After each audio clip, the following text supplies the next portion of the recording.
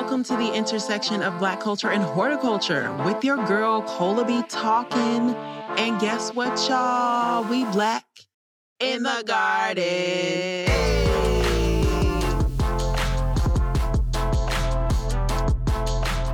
You have arrived at the intersection of Black culture and horticulture with your girl, Cola B talking, hostess with the mostest of Black in the Garden.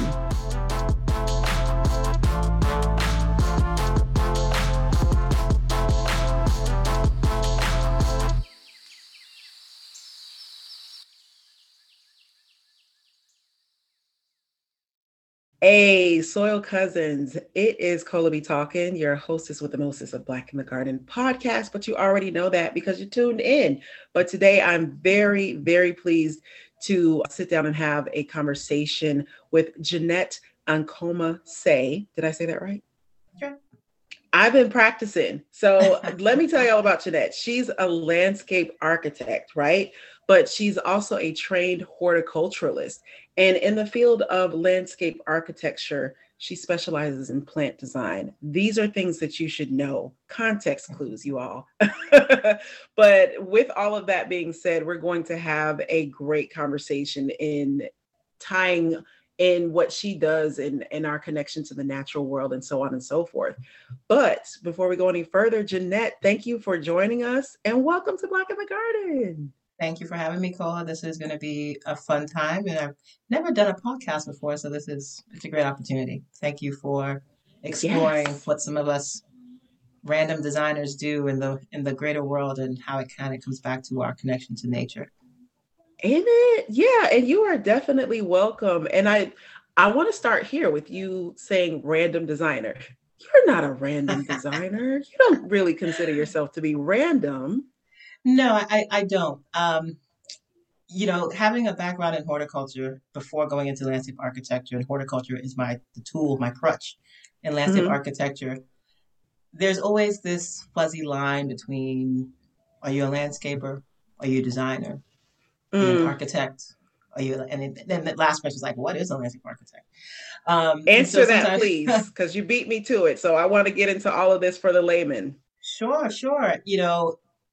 A landscape architect is a design professional that utilizes the site, the landscape. We work with the environment. We work with our site context to help shape and create spaces. We also work with natural resources to create all these ecosystem services, all the wonderful benefits that we get from our vegetation and our soil. We undertake the study of analysis of materials, of hardscape. We do public engagement. We create everything that you can really see outside of a building, and sometimes even above and below grade to some extent. We help to navigate how all of these pieces work together in the environment. If you think you've got a wonderful plaza out there, somehow a landscape architect has been hopefully inspirational and worked on that space, because you'll be able to get the sense of how it flows, how people move, where to go to, how to get to places for seating and for comfort, for trees. We work with amenities, playgrounds, fitness areas. We, shelter structures. We put all of these tools within the realm of what we do to create really safe, wonderful outdoor experiences for every scale: residential, public, academic, institutional, you name it. We have so many different skill sets that we rely on. It makes us quite different. We get into the weeds, literally. Some of us can really get into the weeds. I'm one of those. And there's those who horticulture. There are those who are so finite with materials and texture and how they all work together and making sure they're safe. And it's just a symphony. Everything we do is like a big symphony to all these pieces together to really make this wonderful, functional environment. Sometimes it's things you don't see because we are working for the environmental benefit, right? It's not always something you can absolutely understand the craft has been involved with. So it's it has so many arms to it. Yeah, the profession, that there's something for everyone. You know, if you really believe in policy, there's a way to get that in there. If you really strongly want to do more community fit, spaces and working with the public, there's always that aspect to it as well too. Be it private sector or public sector. I mean, there's a lot of there's a lot avenues. there's a lot of avenues, and Yeah. we're not a very large profession compared to architects and engineers, but we are a Mhm. critical component in that whole network of the design world and making it Absolutely. function. And I love that explanation. Very beautiful. One of my favorite things about Jeanette Soil Cousins is in the conversation we had in preparation for this episode, she just explains everything so poetically and makes everything sound like, oh, yeah, maybe I should try that. I get very, as an artist and a creator, I get very excited and stimulated by that type of expression. So I just want to give you your flowers for that. Oh, thank And you. what I'm hearing in the description of landscape architects, as far as the people who do it, is y'all are truly, truly unsung heroes, because there are so many elements of our life, especially for those of us who enjoy places like public parks and, like you said, plazas and stuff like that. There are just amenities and a comfort, and the things that the way that we engage in these spaces, and we don't really think about, like, well, who put all this together, who made sure that this slide was over here so my kids wasn't tripping over the monkey bars to get over, and who put this park bench over here, and why is it set up the way that it's set up. But Hmm. we're going to get a little bit deeper into that, because so much to unpack with that. But let's go back to the beginning, as I understand that you are Ghanaian. And let's go back. When you hear all of this, Soil Cousins, then you'll understand the richness that she brings as far as her perspective to landscape architecture. And we're going to tie it all together. Tell us about your parents and your upbringing, and just kind of unpack the origin story that is Jeanette. I always think about this a lot because sometimes the journey seems so off the beaten path, and you never know if you're ever going to find yourself back on the straight path. But eventually, all Mm, the pieces connect and it becomes this beautiful art piece, right? It makes sense after a while. All these pieces becomes like a collage, right? Life is a collage. So mm-hmm, you're correct. I am a Ghanaian immigrant. My family, my father was, he was one of the, I think they call it the big four in the West African culture. You know, like the architect, engineer, mm, doctor, accountant. He was the accountant. But as part of his mm, studies and growing up for him, he did a lot of land surveying as well, and it was just part of his training. And our family had received the opportunity as Ghanaians to operate a poultry and produce farm in Monrovia, Liberia, in the 70s and 80s. So we were living there, and that was sort of my first experience with plants. Right? Some people have grandparents' houses and woods and forests. I had mm. beach and tropical because I'm from the equator, right? So some of my Ooh. really seminal moments of memory were standing, at a school facility and having these massive shrubs around me with all these multicolored, bracts of flowers and thinking, ah, Wow. this is wonderful, right? Come to Mm-hmm. find that, 20, 18 years later or something of the sort, not even, 15 years later, in my undergraduate studies, that was a lantana shrub, right? And in West Africa, Mm, lantana is a 6 to 8 foot beast. It's not that little thing that you have as an annual in the U.S. or in mm-hmm. the Mid Atlantic, um, and it's woody, really woody, permanent. So that's how some of my first memories really started of just being around plant material. Also having a sugarcane farm as part of our business property. You have all Ooh. of these. You have mango trees, lemon trees, avocado trees. You have all this vegetation that is beautiful, shade, fun, productive, and edible, right? So that kind of cemented my mind that those were memories for me of home that came when we immigrated in the late 80s to the States. And so I always would find my world sort of trying to find those feelings again and that enjoyment of the thing that really connected me to home through some of the vegetation, the colors, all of the things I experienced. Couldn't ever really find it. But eventually, Oh, eventually, um, I had so many special and unique opportunities that just came about through different experiences, traveling, playing the violin for 15 or 16 years, going abroad, and having all these great opportunities where I got to see gardens again in a new space, mm, new kind of gardens, different kind of yeah. trees. They start to shape my landscape and of memory of, this seems familiar, or what is that? And Landscape. eventually, I really Mm, wanted to, I knew I wanted to work with people to some extent. mhm, I knew I liked science. I knew I liked biology. I mm. knew one of the first after school classes I ever had or groups was a environmental club. This was, as a 14 or 15-year-old where you start learning about the earth and being good stewards. And Mm. I remember the teacher had, I think, one of the first Priuses I've ever seen in mid to late 90s, like A 95. I was like, she's Prius, got you said? yes. I was like, she has a Oh. fancy Prius car. What is this all about? So, Right. starting to learn about um, just environmental stewardship, recycling, all those Mhm. basics, right? I really enjoyed the fixings of biology, like what goes into it. And I thought, well, I'm going to be one of the big four. It's my duty as a Ghanaian child, and I'm going to do medicine, make my family proud. Um, Absolutely. That's the only way.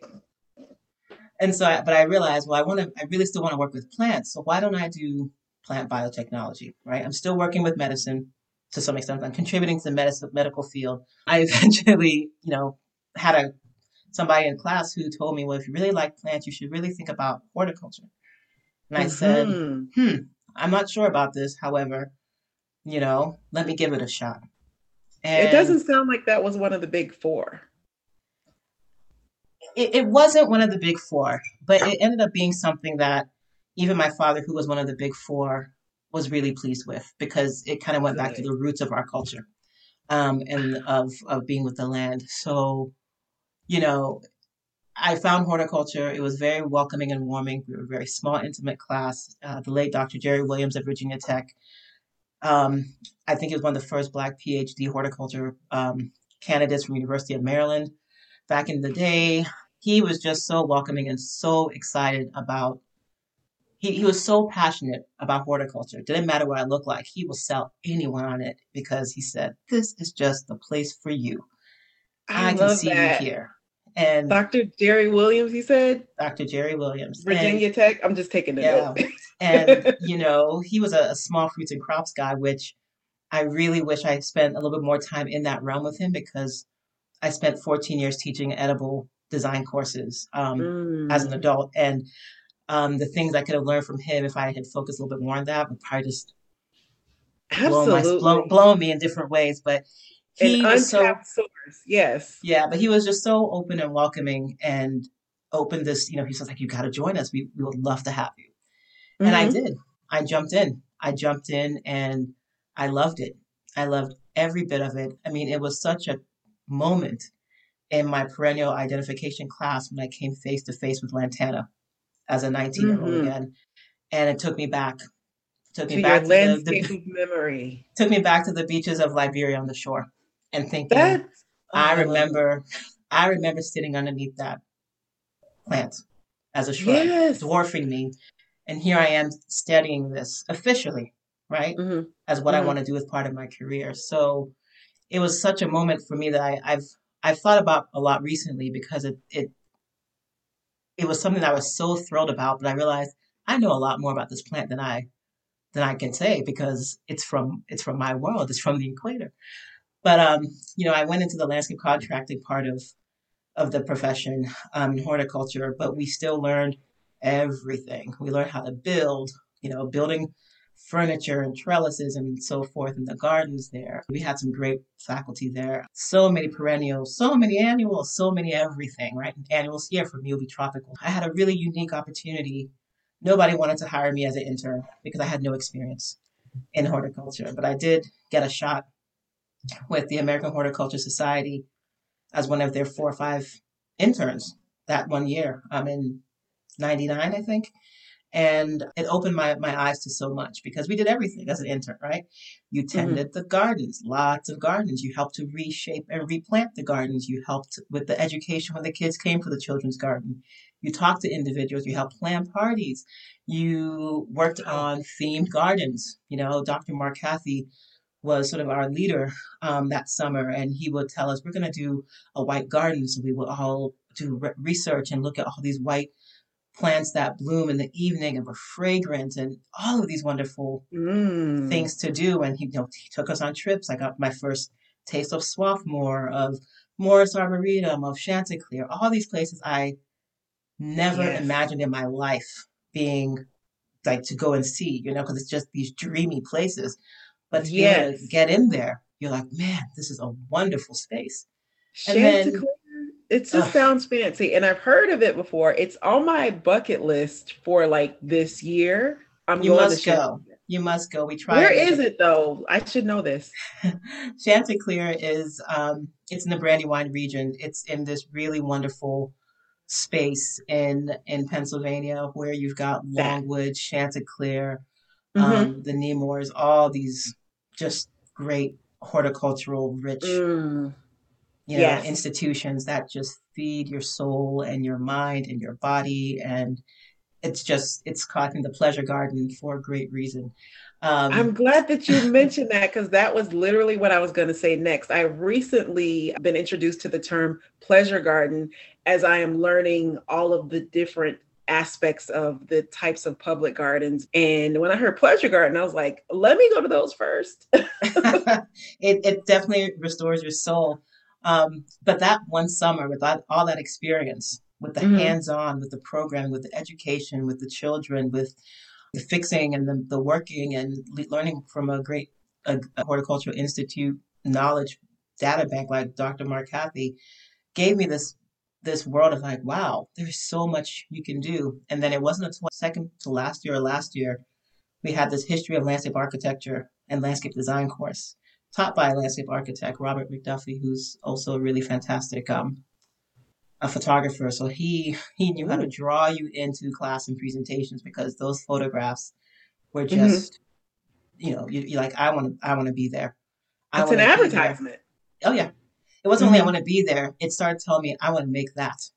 I want to make that so I Oh, can be there. I want to make that so others can be there. And that's a great way to teach. it was intoxicating. It really was. I mean, and Inspired. It was truly oh yeah, inspired. Teaching is what it sounds like. oh yeah, and and he had a good personality too, so it made it made it easy. But Hmm. seeing some of those images and learning about the designers of this, and the like the I believe he had showed some beautiful landscapes from Oma van Sweden, a really wonderful perennial plant driven and just really fine craftsman landscape architect firm still to this day in Washington D.C. And he would show you I think like Middleton Place, which I think believe has the rice paddy butterfly pond and all of these What? elements. And I'm That probably getting sounds half of this wrong. incredible. I'm probably getting some of this wrong. It has been almost 25 years, but and then also I the couldn't tell the Sissinghurst and what you have in Italy and in France and in the UK, and he would show you all of these and talk about you know how they get created. Right? He's talking about you. these are spaces that people also have made and built, and that there is this craft even from horticulture that you can Mhm. apply this and create this as well. We did design, we did AutoCAD, engineering kind of classes too, all in horticulture. I mean, so they gave us the tools to really be able to go out there and know how to build and create spaces of all scales. It was a small scale Mm. design course, and you could just see how meaningful it was for communities as a whole. And then even my summers after, throughout the rest of my college tenure, I found myself going back as like as a special contract designer intern for American Horticulture Society, River Farm.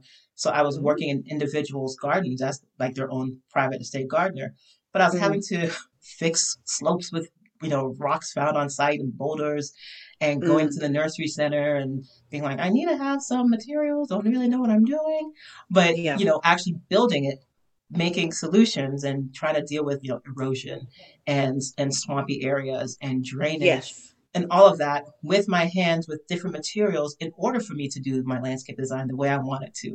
So there was all of these fine techniques that you just Mm. learn in the field, which is so critical. And I just learned by default, and I came back twice, I think 2 summers to do this for different individuals, all under the umbrella of River Farm from that first internship.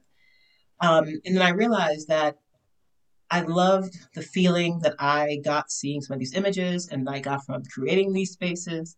And I wanted to do more. I wanted, Mm. however I can put horticulture and my plants on a pedestal, let me do it. And my professor, Robert McDuffie, said, you might want to really consider landscape architecture. I agreed without understanding the financial um, implications of getting my graduate degree, Mm. but I wouldn't change it. I felt he's like you're gonna have this skill set of plant knowledge that is so deep and so rich that you are only He going to didn't be an lie. asset. You'll only be an asset when you get into the landscape architecture world. And in my mind, I kept thinking, well, I hope I can be accepted in that world because some people just look at me as a plants person, and now today some people just look at me as a landscape architect, but I'm Mm-hmm. still both. And so I did that. I went to Cornell and I got my landscape architecture master's degree, learning all the things that you need to learn, like real defined. I knew site analysis from a site perspective, but the level that the landscape architecture profession goes into is much deeper than I would have known purely just from horticulture, unless I worked many years to understand it. Yeah. Um, and I did, but there's just some things you don't encounter to that extent. Um, and so I was really able to start to learn how to really make those spaces and shape them so that they are successful for humans, for habitat, for community, while still never letting go of my horticultural hate on top of it, right? Yeah. Even if it's Yeah. And simple. so I was introduced to you by one of your, I guess you would call them colleagues or at least Hmm. associates, Mark Miller, Yeah. who Hmm. is also another one of the handful of Black landscape architects. And in conversation with Mark, and he'll be on another episode, but in the conversation with Mark, he indicated that he is not a plant person. And not kind of, it really threw me off because I was like, wait, you're talking about landscape architecture. I'm just assuming this is Black in the Garden. Like, let's talk about plants. What do you mean? How are you coming to me telling me that you're not into plants? And so I love that you indicated that you were specifically encouraged to get deeper into, your what we call our horticultural bag so that you could be that much more of an asset to the field of landscape architecture. And Yeah. indeed, you saw the opportunity, you reaped the benefits of that. And there's something that I really want to emphasize again, and just going back to discussing the juxtaposition of the way that you felt about your landscape of memory Hmm. in Ghana and growing up between Ghana and Liberia, right? Liberia, mostly Liberia. Yeah. And here's a question. When did your family immigrate to America? And what was the culture shock like for you when you noticed the difference in the temperature, not the temperature, that's not the word I'm looking for. Oh no, The it was there. That was a shock that was there for sure. because you moved, didn't you move immediately to the East Coast? You moved to the Virginia area, right? Close to Hmm. DC. Yes. So So the we culture shock, the vegetation, the horticulture shock, whatever you want to call it, but the shock. Let's get into that. life shock. I was 7, 8 years old. I question it because everything gets fuzzy, right? We Mm-hmm. fled the coup happening in Liberia, so Mm. we were leaving a war, and it's interesting. We talk now with my almost 9-year-old about what's happening in the world, right? So I Mm-hmm. try to explain to him those parallels and how it's parallels for a lot of people we know in our community today. And we came to the DC area. I came with my mother only. My siblings came earlier. They were much older than I was, and my father stayed behind to um, to as best protect the farm, the business, and secure it for whomever was going to take over it, right?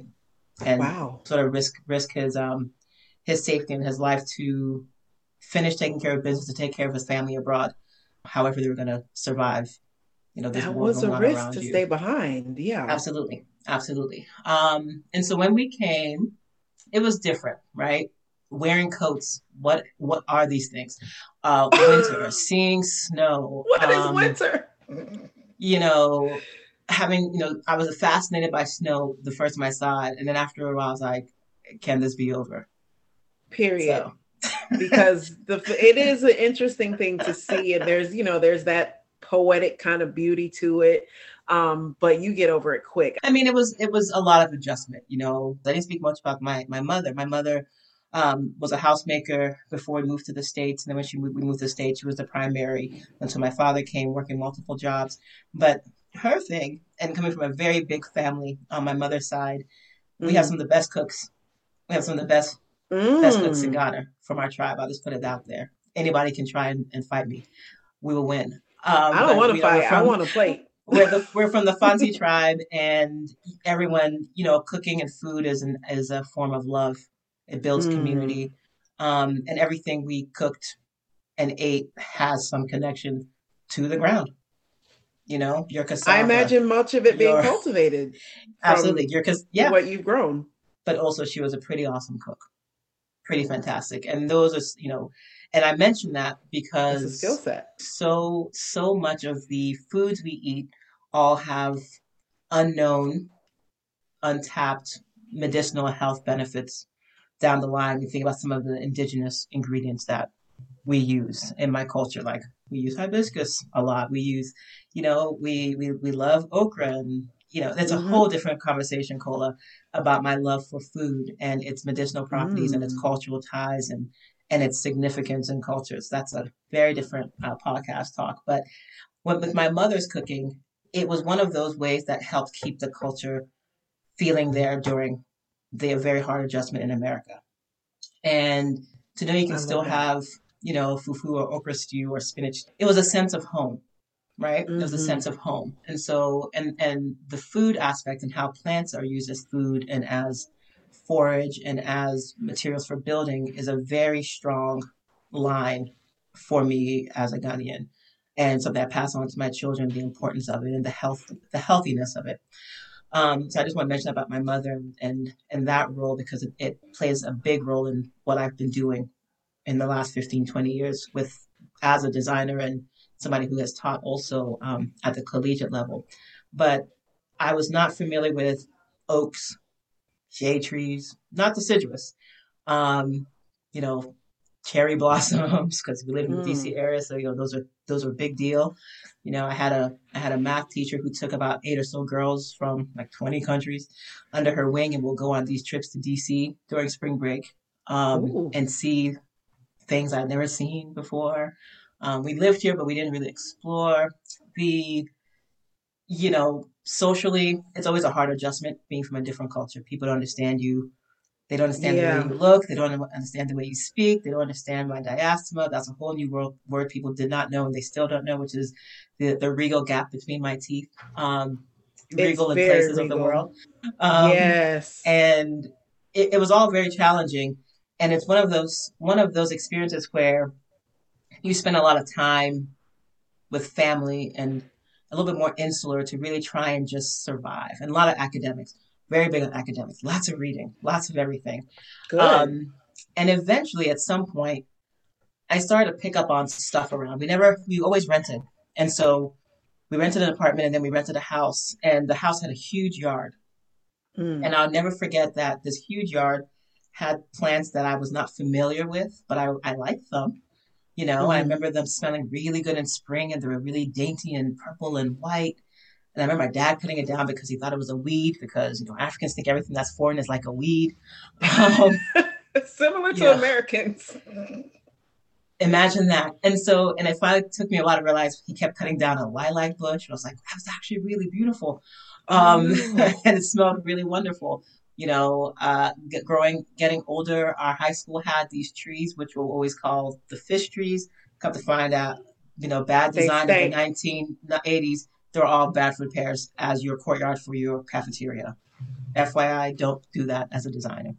Um, and Exactly. I will always remember that smell thinking, what is this? Forsythia, really basic plants though, right? Really Hmm. basic, basic green and so forth, that started to make me realize there was something fun around that I could get myself into and explore a little bit more. But the whole culture shock of everything was completely there. Um, and you just, you know, the food, the family, just sticking to your academics and, exploring and just learning is Yeah. kind of how I survived. And then picking up a musical instrument was my escape. And why was it an escape? Because music is so transformative. The connection between your music, playing an instrument and learning how to play an instrument, and also becoming a landscape architect designer Hmm. and designing spaces in recognizing that comparison between the symphony of it all. You're part Mm-hmm. of it. You put it together. It's always a little bit rough in the beginning. You get a little better, and they're like, "Ooh, it sounds like something." And I just love that yeah, comparison. oh yeah. I mean, you create something that people come to a concert, they listen, and it takes their mind somewhere. It takes their Mm-hmm. body somewhere. And it's like when you do a park or you create a space. You physically create a space that transcends somebody's experience. They may not initially see it, but Mm-hmm. I know we talked a little bit about this. I always wanted to create the places I want to be in. How greedy is that? Yes. Because I want to feel good. No.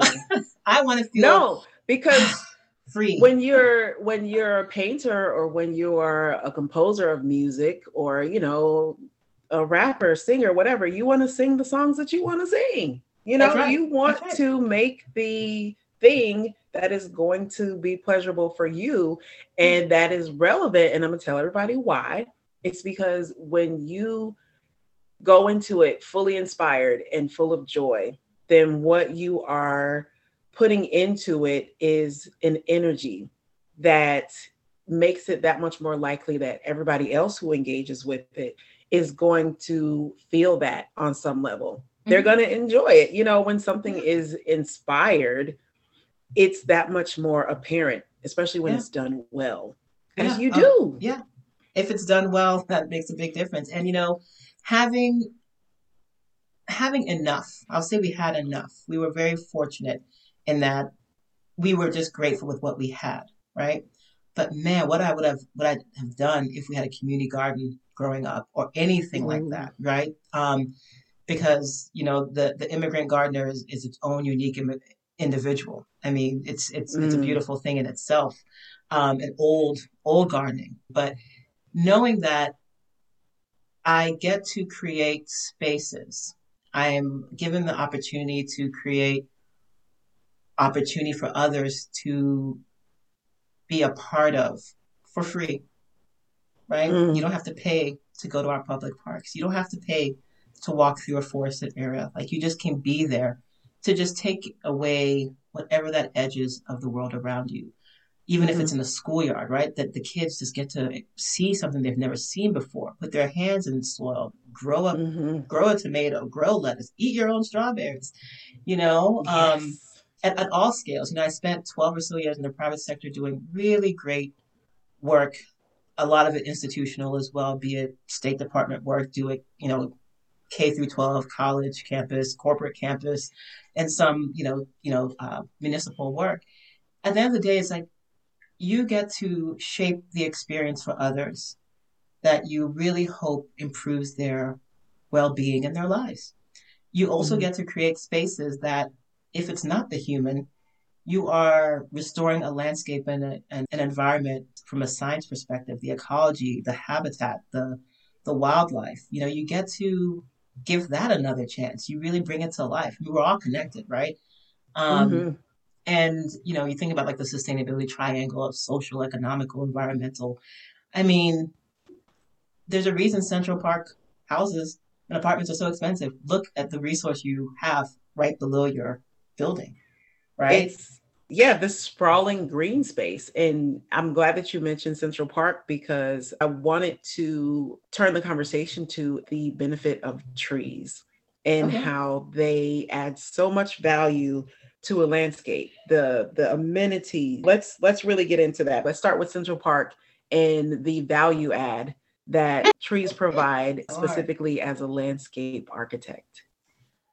So in terms of like Central Park is such an easy target because, it's got its own muddy history about the land acquisition and Indeed. whatnot. And, that's the history of a lot of places. But when you think about the trees, it would not be that kind of space if you didn't have canopy. And you didn't have the good soil or soils to support those trees to live for so long and to recharge the water and to create a space. I mean, Mm, we know the benefits of trees, right? We know that trees help us breathe. We know that trees keep our air clean. We know that trees help the soil breathe. We know that trees help our climate be mitigated and, keep it cool. We know that they give you comfort and shade. We also have to think about how they make the mind work. It's mm. so different when you look at Greg versus looking at Green. I mean, it's just amazing that Wow. kids can sit outside, sit in the classroom with trees outside and feel slightly calmer than if they had no windows. The benefits of trees are just, I mean, I'm not gonna clump trees and all plants, but I mean, just like vegetation and trees in particular. I mean, they're stately, they're just majestic. Yeah. They are their own nature's architecture. They're nature's buildings. At a Mm. scale that really pulls you in, Skyscrapers. very much so. Um, Mm-hmm. they really can shape a space more than you probably realize. I mean, think about all the animals that live there and depend on it. Mm-hmm. Um, and at the end of the day, think about the experience you get sitting under a tree, climbing a tree, listening to the leaves rustle of a tree. I mean, Great you poetry has been written under trees. many a times, many a times. Many a great People are poem. still singing songs and writing about, Hamilton and Washington. I want to retire and live under my own fig tree and Mm. live under my own vines, right? So, um, I think the value of trees has been always chalked up to like, oh, it's just a tree. But it's like, what is that tree really doing? Do you really see the benefit of it? Because that benefit outweighs so much more than we realize. Mm. That keeps that circle, working together. Everything is connected. You've got It the tree, is. you've got the soil, you've got good soil, you've got some water recharge, you got some good water happening. Guess what? You can probably withstand some floods a lot better. Especially Yeah, because we are living in a world that is rapidly changing as the result of climate change. absolutely. And yeah, let's talk a little bit more about that specific connection between the benefit of trees as far as how they help us to mitigate some of the problems that come up in the environments as a result of climate change. Yeah, no, absolutely. I mean, all those reasons. If you're too hot, plant a tree or a lot of them. Take that Hmm. temperature down. Let those storms not be so, as strong as they may be without them. Let that water be captured somehow. Give Hmm. it a sink source so that you can capture it. Those roots are working hard for a reason. Where we've got some concerns with pollinators, absolutely. Where do you think they're gonna hang out? The leaf litter of any kind of tree Yeah. and other plants. There's the cities are seeing changes drastically when they rethink their urban forestry and canopy approach. More Mm. people want to live there. More people want to feel comfortable. It's an interesting perception, but a well-tested one that, safety in neighborhoods and communities, you feel there is a safer um, safety, there's less crime in areas that have trees. Imagine Wow. that. Imagine that. Why? Because Imagine it. there's more invested socially and culturally when there's trees around. People are out. Somebody cares Mm. about that vegetation. There's care going on. There's intention going on. And when you've got that and eyes and people around, well, that's not the kind of place that crime wants to take place in, right? Find me Hmm. a barren spot that looks very unkind. I'm there. But trees, on the other hand, we've seen all these studies from SEPTED and crime prevention through design that the sheer presence of them, it's amazing what it does even on that level.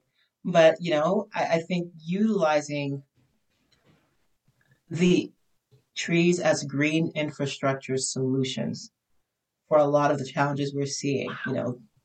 I, it That's a just good way to put it. you have to the environment is its own green infrastructure if we do it well and right. And Mm. there's a lot of really smart, strategic landscape architects working that really hard.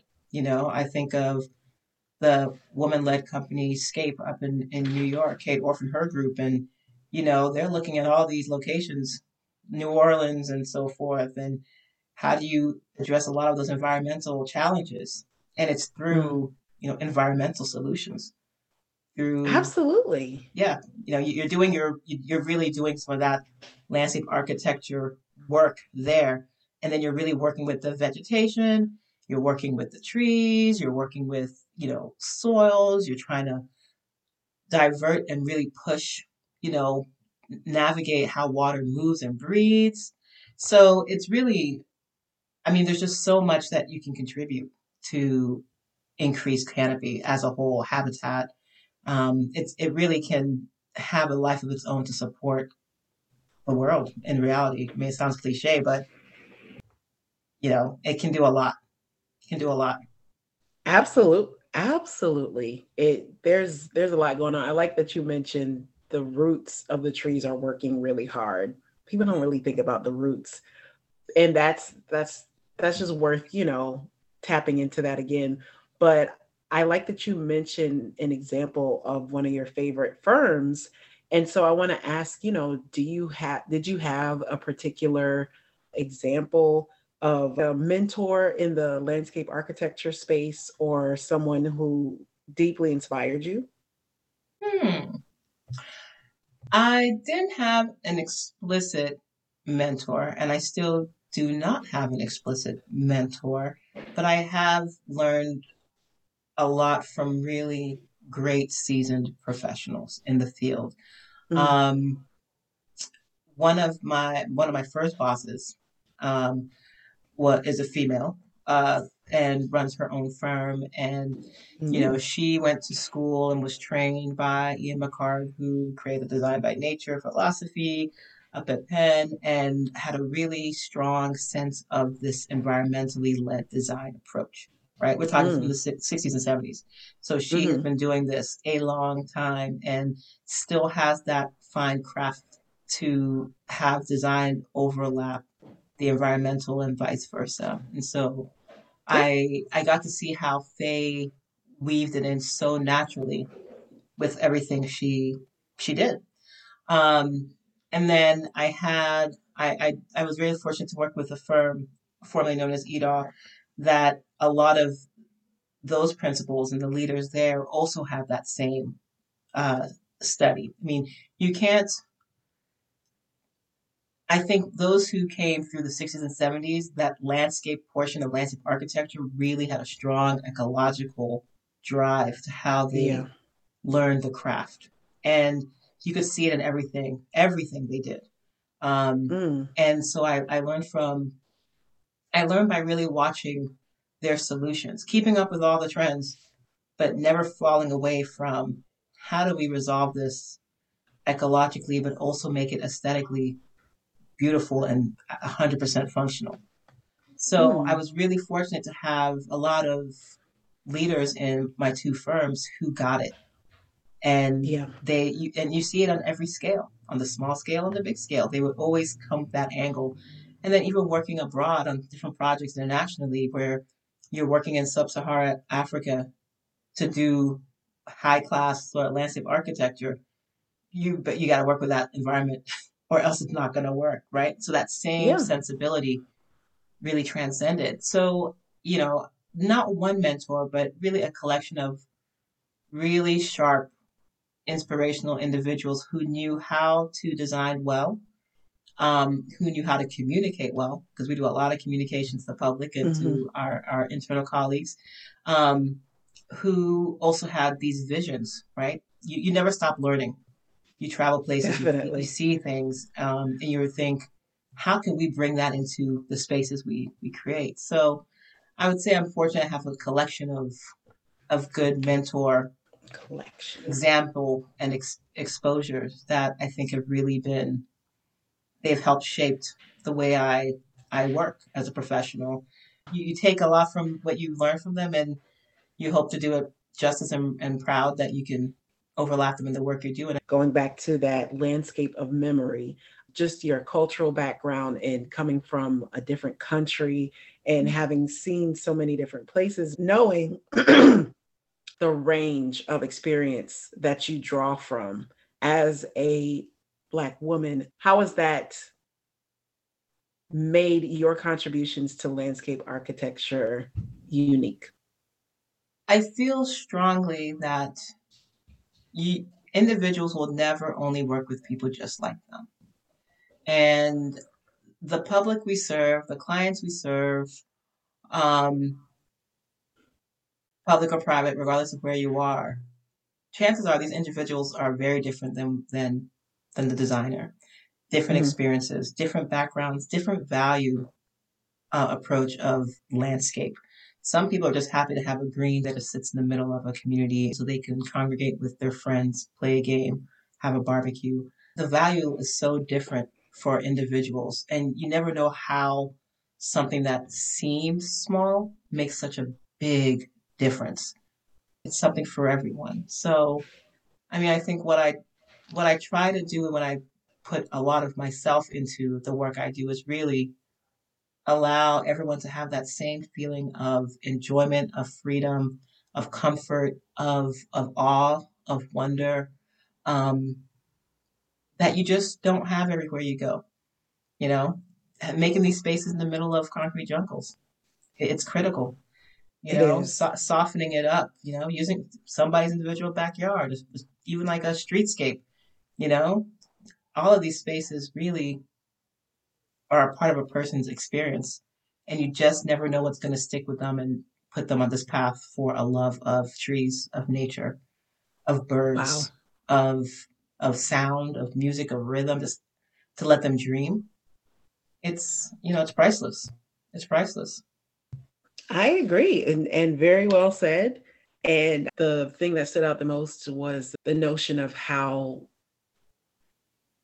the plants in the world are just diverse. That's biodiversity, right? That's an aspect that we need brought into all of the things we do as humans, especially when we consider how we're building this world. We're continuing to add things. It's just so important that we are aware of how we can create more balance with nature by Hmm. being more nature focal, nature Hmm. centric.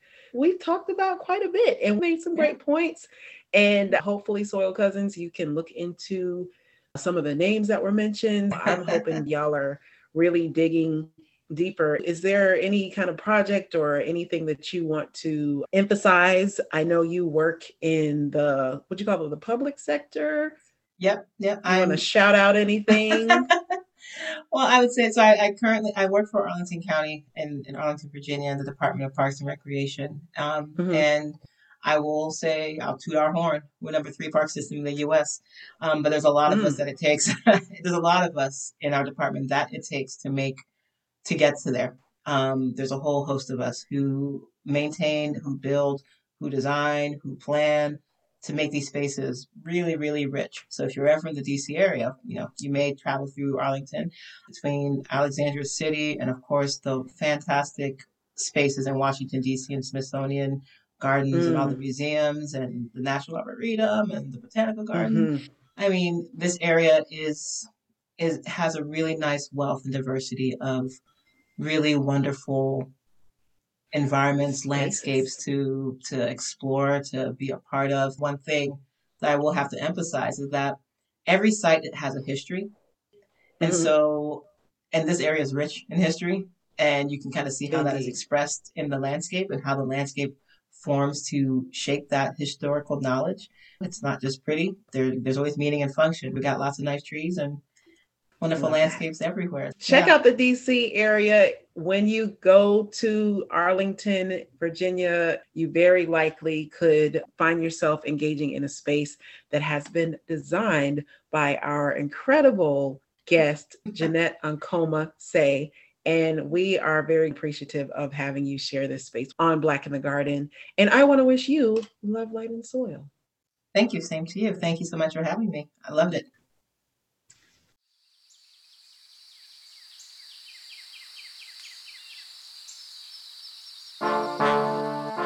Welcome to the intersection of Black culture and horticulture with your girl, Cola B talking. And guess what, y'all? We Black in the garden.